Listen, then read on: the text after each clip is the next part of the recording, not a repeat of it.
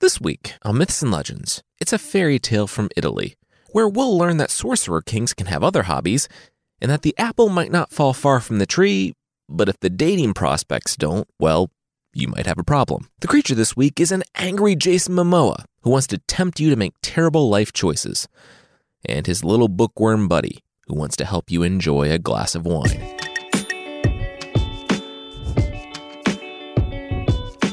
This is Myths and Legends, episode 219, Unhand Me.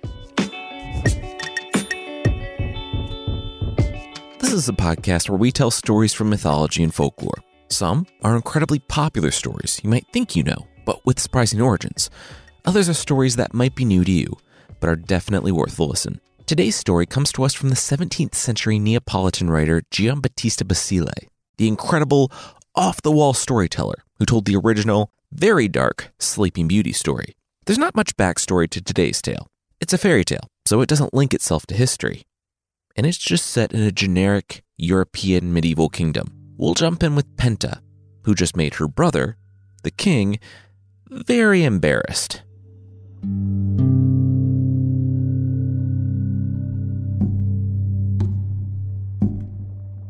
Penta watched the king's face grow red. Her brother's face grow red.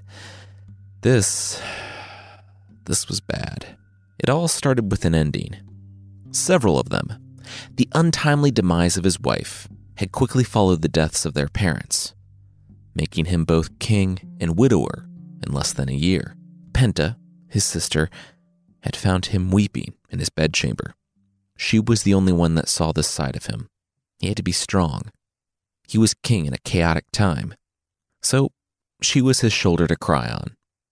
That morning, he held her hand and wept, saying that things were so difficult right now. Her arm around him, she told him that she loved him and she would do anything to help him recover. She felt a hand on her thigh. Anything? Penta froze. What? She stood. What was he doing? His face turned red. Oh, okay. Now he was the bad guy here. She literally just said she would do anything. That kind of made her a liar, and lying is wrong. Who's the bad one now, Penta? Penta shouted that she would do anything, but not incest. Ugh. The king rolled his eyes. Okay, she was being a little judgy here. It wasn't incest. They were going to get married. That's still incest, Penta informed him. To paraphrase Rick and Morty, that's just incest with extra steps. The king shook his head. Pretty sure it wasn't. Plus, he was the king in an absolute monarchy, and he made the laws, so he was just saying it wasn't. Penta shouted that he could make whatever laws he wanted, but she wasn't marrying him. He was her brother, and she was going to pretend like this was the grief talking. So the next time they spoke, it better be about something else. She slammed the door as the king sat, jaw clenched, and his face a fiery red on his bed. A week later, when he sent a servant to a room to decide the menu for the wedding feast, the man shaking his head and agreeing that this was weird, he didn't want to be part of this either, but hey, here they were, Penta ignored the servant, and her heels pounded on the stone back to her brother's quarters. She entered the room and said that, once again, she wasn't marrying him, no matter what. She would rather die. He looked at her, square in the eyes, unblinking and unfazed, and said that she should choose her next words carefully, or she would have her wish. Penta looked at the king, her brother, flanked by his courtiers. She looked in his eyes, and she saw a man she no longer recognized. The pain, the grief, the fear, she didn't know what had done it. But he was changed now. She swallowed hard, nodded, and left. The next time they spoke, she, with her arm around him and stroking his chest, smiled up at him, saying that she didn't get it. What did he see in her? He told her that she was too modest. It was all of her. She was the most beautiful woman he knew, head to toe. She played with his beard a little. Really? There had to be more. Why her? Why not literally anyone else he wasn't related to? Like, seriously, anyone. He threw up his hands, palms out. All right. Got me. It was her hands. Penta blinked. Her hands? She drew them up in front of her face, looking at them. She glanced over to her brother, now breathing heavily, nostrils flared, stunned with mouth agape. She was surprised. "So, you're a hand guy, huh? Is that a thing? You know what, please don't email me, I don't care to know." He said he was a penta hands guy. Those hands were the well bucket that drew his soul from the well of life. They were the vice that gripped his spirit while love filed it. They were the serving fork that pulled the entrails out of the pot of his chest. All three of those being word for word from the Pentamerone. Yikes, he was such a poet. Well, wow. She was so glad to know this. Hey, would he excuse her for a moment? He said, of course. He leaned in for a kiss. She backed up. Oh, they were saving that for later. It'll make it that much better. He bit his lip as he watched her, and her hands, glide from the room.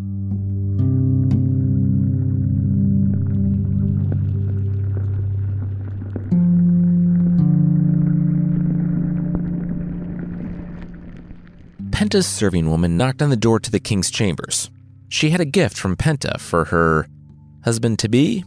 They were all still getting used to saying that. The king gladly accepted it.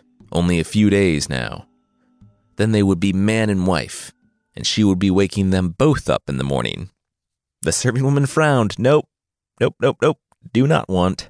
The king thanked the woman, and she left him alone. He undid the bow on the box. So nice of his sister and wife-to-be to get him something. Inside the box was a lump of something covered with silk, with a note in her beautiful handwriting that told him he should enjoy what he most desired. He smiled. Oh, so thoughtful. He pulled the silk covering away and screamed. He leapt up, and the box, along with Penta's 2 severed hands, thudded to the ground. Penta was found in her room, and the king was horrified to see 2 bandaged, cauterized wrists where her hands had been. She had paid an enslaved woman the price of a small kingdom to do the deed, and then freed her. Penta didn't scream or cry out at all during the deed. The alternative was far worse. That look in his eyes that she had seen the day that he threatened her life was still there, but he was even more frenzied, more detached. He was shaking with rage, saying how dare she mutilate herself. Couldn't she see what this did to him? Which, I don't get that, but whatever. He ordered her to the dungeon. She didn't even stay there for the night. Sometime after midnight, she was roused from sleep on the mouse-ridden straw and dragged to a cliff overlooking the sea. There, in the torchlight, the king showed her her punishment. The pitch glistened in the light of the fire, and the king nodded to one of his men. They grabbed Penta by the neck and arms, and, even though she fought, she couldn't overpower them all. The siblings' look of hatred matched one another's as the chest clicked closed. In the darkness, she could smell the fresh pitch being painted outside as it leached through the cracks. Then there was the thud of a kick, seconds of weightlessness, and the crash of the waves. Penta bobbed as the sea carried her away.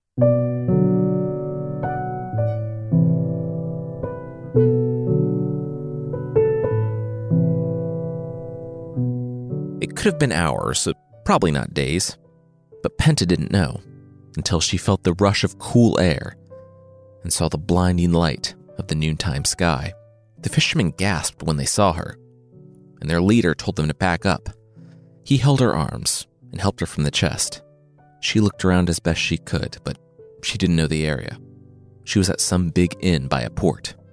The door swung open, and Nucia, the wife of the lead fisherman, watched her husband helping this beautiful young woman in and told her to sit down. He would get her something to eat. Nucia asked who she was, and not looking away from Penta, the man said that she had been found in the ocean by his men. Someone had attacked her, cut off her hands, and sealed her in a chest. It was a wonder she was alive. Nucia watched her husband bring a plate of food to the young woman, and she saw them both laugh as he tried to hand her the fruit. Then, she watched her husband feed Penta with his own hands.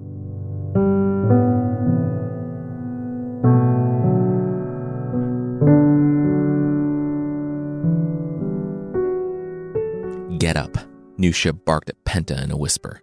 Penta's eyes opened slowly. She was alone in the best room in the inn. It turned out that the man who had rescued her was a jack-of-all-trades sort.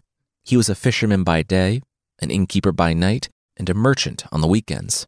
The inn in the port was a successful one, being one of the few non-rocky stops along the coast. Penta tried to ask what was going on, but the hand that covered her mouth and the knife tipped to her throat told her all she needed to know. Nusha said that she had worked hard to make a good match, and it wouldn't be taken away by some nobody that showed up in a chest. When they were outside of the inn and walking along the docks, Penta begged the woman to be let go. She would never come back, she promised. She just asked Nusha not to kill her. The woman laughed. She wouldn't kill her, and she would let her go. Penta said that there was no need for the knife then. Seriously, they had the same goals here, and she stopped at the cliff, overlooking the ocean, and what Nusha had prepared there. Oh, come on. Real original. Figuring her chances were better back in the chest than facing off against this woman with a knife to her neck, Penta knelt down and climbed back into the chest. She took her last deep breath of the cool night air as the darkness enveloped her once again.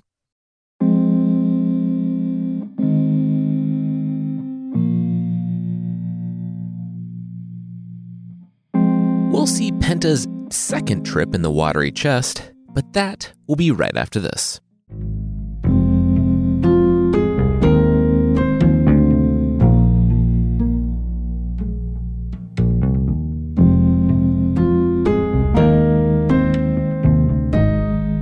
Penta awoke in a soft bed with a kind older woman looking over her, stroking her hair. She looked around. Where was she? She was in the kingdom of Terra Verde, far up the coast, and it was ruled by the kind older woman's husband. She had been found by the king's fishermen. She was barely breathing. The queen told Penta to rest. Whatever fairy tale brutality had happened in her past, to make it so she was trapped in a chest with her hands cut off. It was over now. She was safe. And she was. Penta didn't stay long in bed, and though she was friends with the queen, she insisted on working to earn her place in the household. She insisted on being treated like every other servant. And it wasn't long before she learned to sew, thread a needle, starch a collar, and comb the queen's hair with her feet. And for this, she was held as dear as a daughter. Which is why the next part is super extra weird. You see, the queen was dying. Maybe. The story is kind of unclear what exactly was going on. But the queen started talking loudly about her imminent death. I don't know if she was sick or into extreme sports or like licking toilets or what, but she took her husband, the king of Terra Verde, aside and said, "Hey, when I go, you know that beautiful young woman I took on as a servant girl who combs my hair with her feet? The one we look on as kind of like the child we never had? Yeah, she's the one for you. Marry her. Immediately." I like to think that the king looked on that request with some disgust. "Really, Penta? But nothing," the queen replied. When she met her untimely death, he was marrying this beautiful young woman. She was obviously a princess or noble or some type of high-born woman. This was the last request of the king's dying wife. It might as well be a commandment. Fine, the king grumbled. He'd marry this beautiful young woman. Ugh. This was such an unfair request, and definitely not a conversation he made up later. Then the queen died. Doesn't say how. Story just says the candle of her days was snuffed out, which is as poetic as it is vague and unhelpful. His queen gone, the king decided to honor her final request. Let's say he proposed to Penta, and she said yes. The pair was married.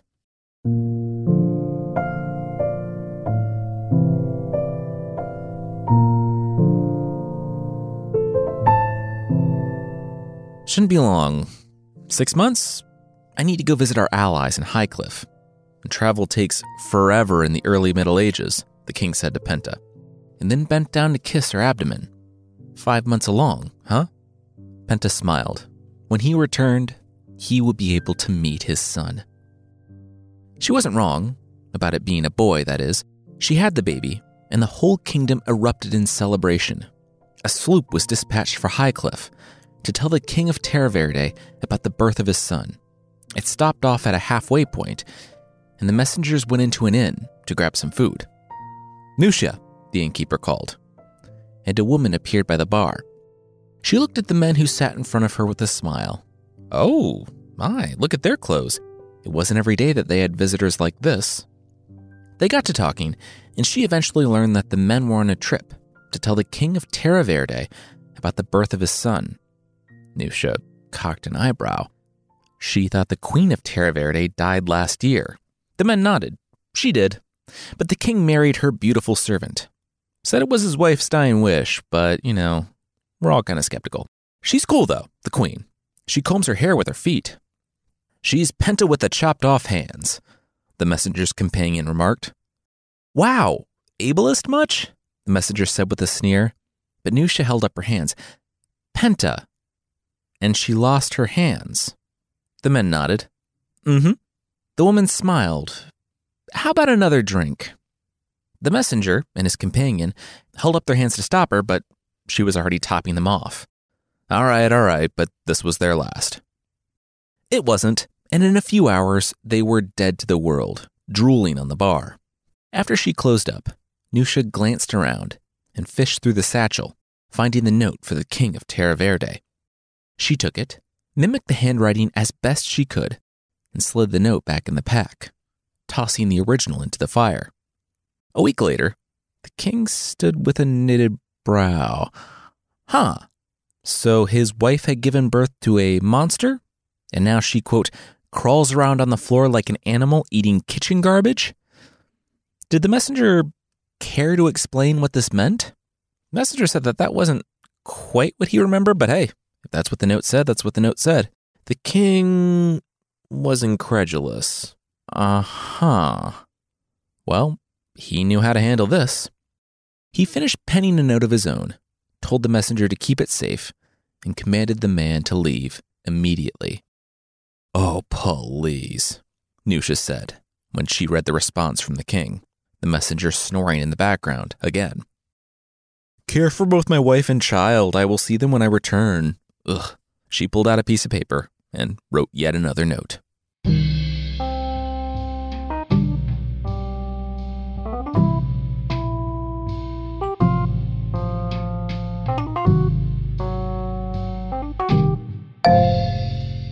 The steward, the man the king had left in command of the kingdom, swallowed hard when he read the note from his king. "Ooh, kill them both," it read. "I should never have married a peasant woman who can't even care for herself." Yikes. Wow. So you're not going to do this, right? The noble said. The steward threw up his hands. Look, it's not like he had a choice.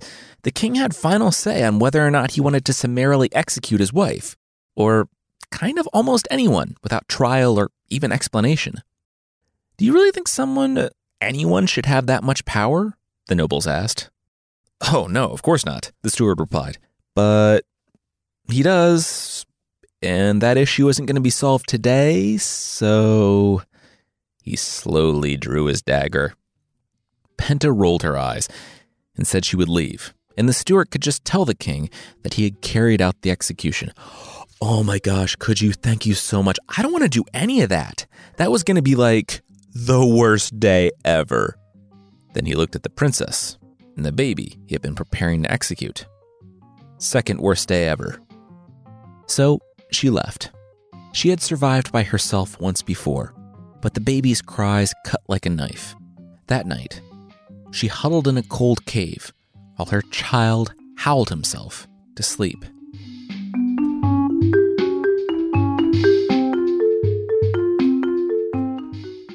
"You did what?" the king screamed.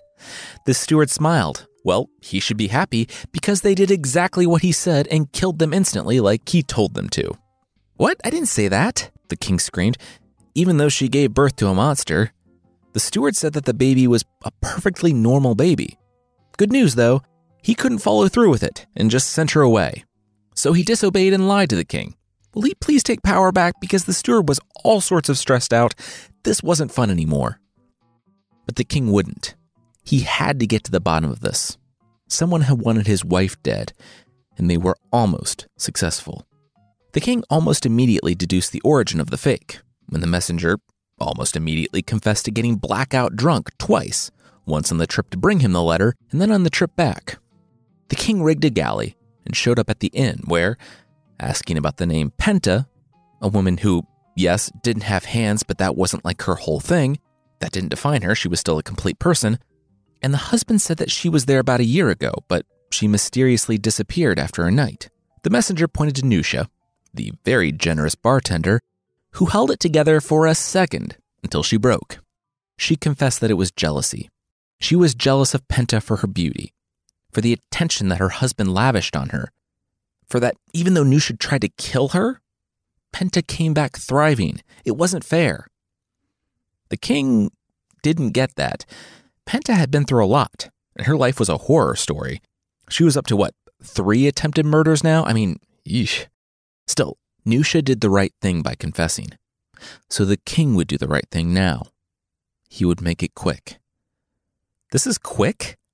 the messenger shouted when he saw what the king had planned for Nusha. He had a bunch of wax sent down the coast, melted, and then he coated Nusha in it up to her lips, having run a wick up the length of her body. Then he lit the giant candle. He was back on his ship before the wax melted enough for the people to hear her screams.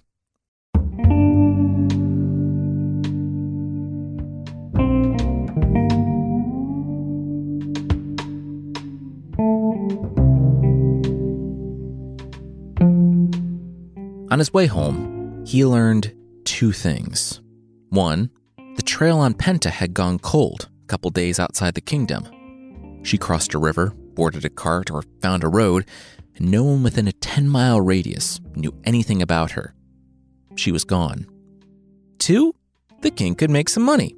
The message from home and his buddy from the kingdom of Dry Rock met him at the same time, and he learned that there was a contest going on in the kingdom of Torrid Lake. Whoever came to the king there with the saddest story in the world would earn a golden crown and a scepter worth more than a kingdom. The king of Terra Verde laughed. "Oh, that guy knew pain? Whatever. The king of Dry Rock's pain was measured in teaspoons, while his own was measured in bushels." The king of Dry Rock grimaced. Weird flex, but okay. They would see what the king of Torrid Lake thought about all this. And they would. They traveled together to the kingdom of Torrid Lake, which was ruled over by a sorcerer who barely does any magic in this story. I guess he was a sorcerer, but it wasn't like his whole thing either. He had other hobbies too. The sorcerer king sat both the kings down around a table, begging them to begin their stories. The king of Dry Rock went first. First, he said he lost his parents. Then, he lost his wife. Then, the only woman he loved rejected him, and he lost her too. The king of Torrid Lake bit his lip. "Oh yeah, this is some good tragedy, keep it coming." The king of Dry Rock looked at him. Sure. Well, this woman didn't love him, but she pretended like she did. Totally friend-zoned. Well, sister-zoned. The king of Terra Verde looked over. Wait. The king of Torrid Lake said friend-zoned wasn't something people really said anymore. It was kind of... Wait. Actually, what was that second one? The king of Dry Rock said that the woman was his sister. Minor plot point. Who among us hasn't wanted to threaten our siblings into marriage? Hands from the other 2 kings went up. The king of Dry Rock rolled his eyes. Prudes. Well, like he said, she only pretended to like him, and so he confided in her about his hand thing. Hand thing? The sorcerer king asked, and then shook his head. Never mind, he didn't need to know. So, heartbreak of heartbreaks, she cut off her beautiful hands. So, after losing his parents and his wife, he lost his sister. But he didn't just lose her. He murdered her. The room was silent. The king of Dry Rock was in tears. He said he sealed his sister into a chest and cast her into the ocean. When his grief and despair subsided, he realized the depth of his depravity. But it was too late. He would never have her back. The king of Terra Verde relaxed the hand on his sword. This was the man who had tried to kill Penta, but he wasn't the same man. He had changed. The king of Torrid Lake turned to the king of Terra Verde and asked him to tell his story. And he did. He told of the woman he had found in the chest, of the medieval man in the middle attack, and of the banishment, how he had searched for weeks, but hadn't found Penta. Then a door opened. It was Penta and the baby. The sorcerer said that when he found this woman surviving by herself in the wilderness with a child, he asked her story, and she told it. It was the story of two men, one a brother with a hand thing, still didn't need to know, and the other a husband who would condemn her to death by letter. Still, the Sorcerer King had to see how true the story was. He never expected one to confess and repent of his evil deeds, and the other to have been falsely accused. Turns out he didn't need those creative and horrifying magical execution techniques after all. What? The King of Terra Verde asked. What? Don't worry about it, the Sorcerer King replied. Now, though, they had something for the newly happy couple. Since he wasn't into kidnapping women Koschei the Deathless style, he was single, and, as such, never had an heir. He wanted to formally adopt both the King of Terra Verde and Penta so that they might inherit his kingdom when he died. Oh, come on. He gets to marry his sister? The King of Dry Rock asked. And then he thought about it. You know what? That's not the point. Pass this. And what from me? He asked, smiling expectantly. You get to leave with your life? The Sorcerer King said with a confused look. I know you're sorry, but you tried to force your sister into marriage and then murder her when she refused. I'm not giving you presents for that. You get to live. Take the win, bud. The King of Dry Rock nodded, bowing low. Duly noted, he was leaving right now. Bye, everyone. Then the sorcerer turned to Penta. One last thing. He told her to reach into her apron. When she did, he asked her to pull her arms out. Penta pulled them out, and her hands had regrown in an instant. The story says that everyone in attendance was gurgling with delight, because who doesn't gurgle when they're happy? The King of Terra Verde put his younger brother in charge of the kingdom, which was serendipitous, because the younger brother had planned on assassinating the older king and taking the power away anyway. The story doesn't say that, but, it was probably the case. Penta and the king stayed on with their new dad, the Sorcerer King, and the story ends saying that you cannot find sweetness dear if you have not first known bitterness.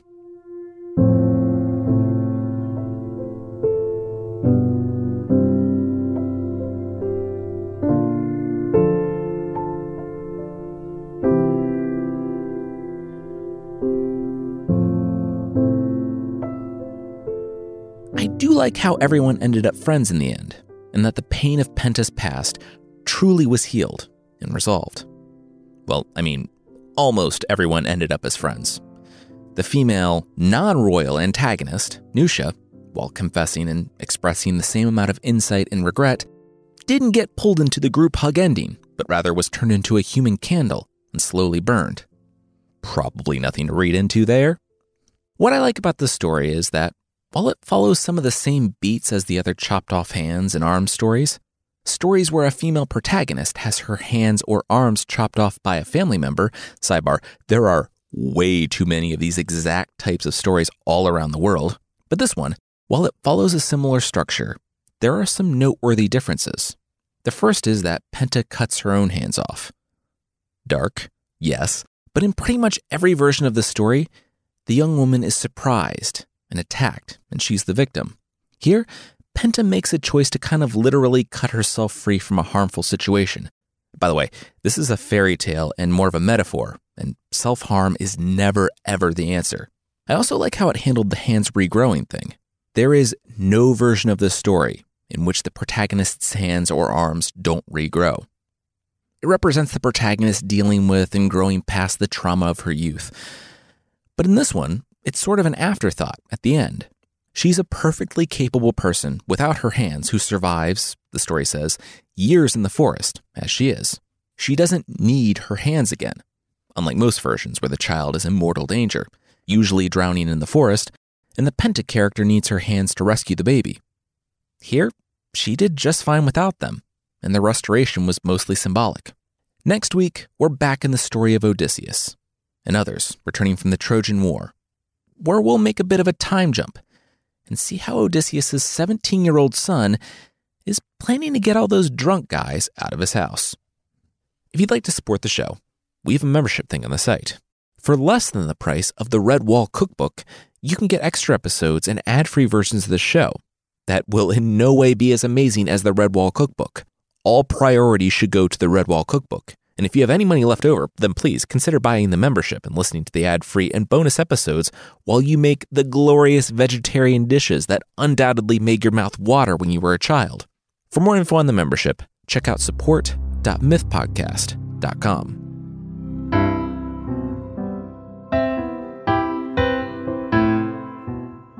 The creatures this week are the Agathodemon and the Cacodemon from Greek mythology.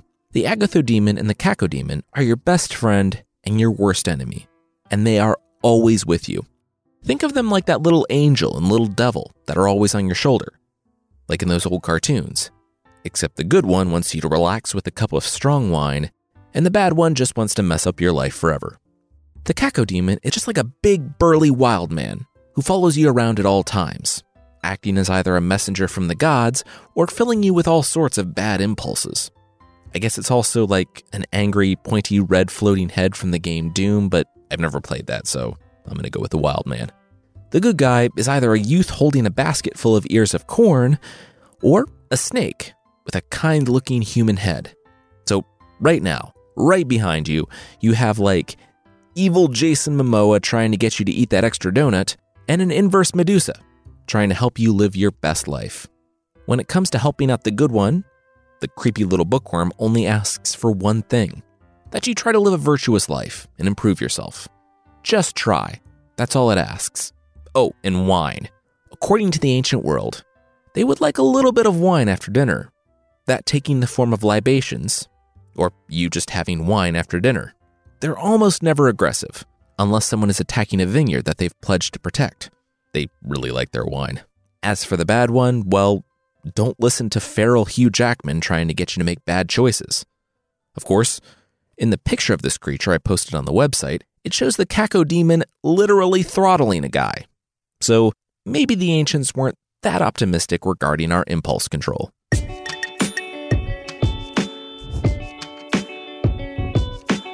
That's it for this week. Myths and Legends is by Jason and Carissa Weiser. Our theme song is by the band Broke for Free, and the Creature of the Week music is by Steve Combs. There are links to more music in the show notes.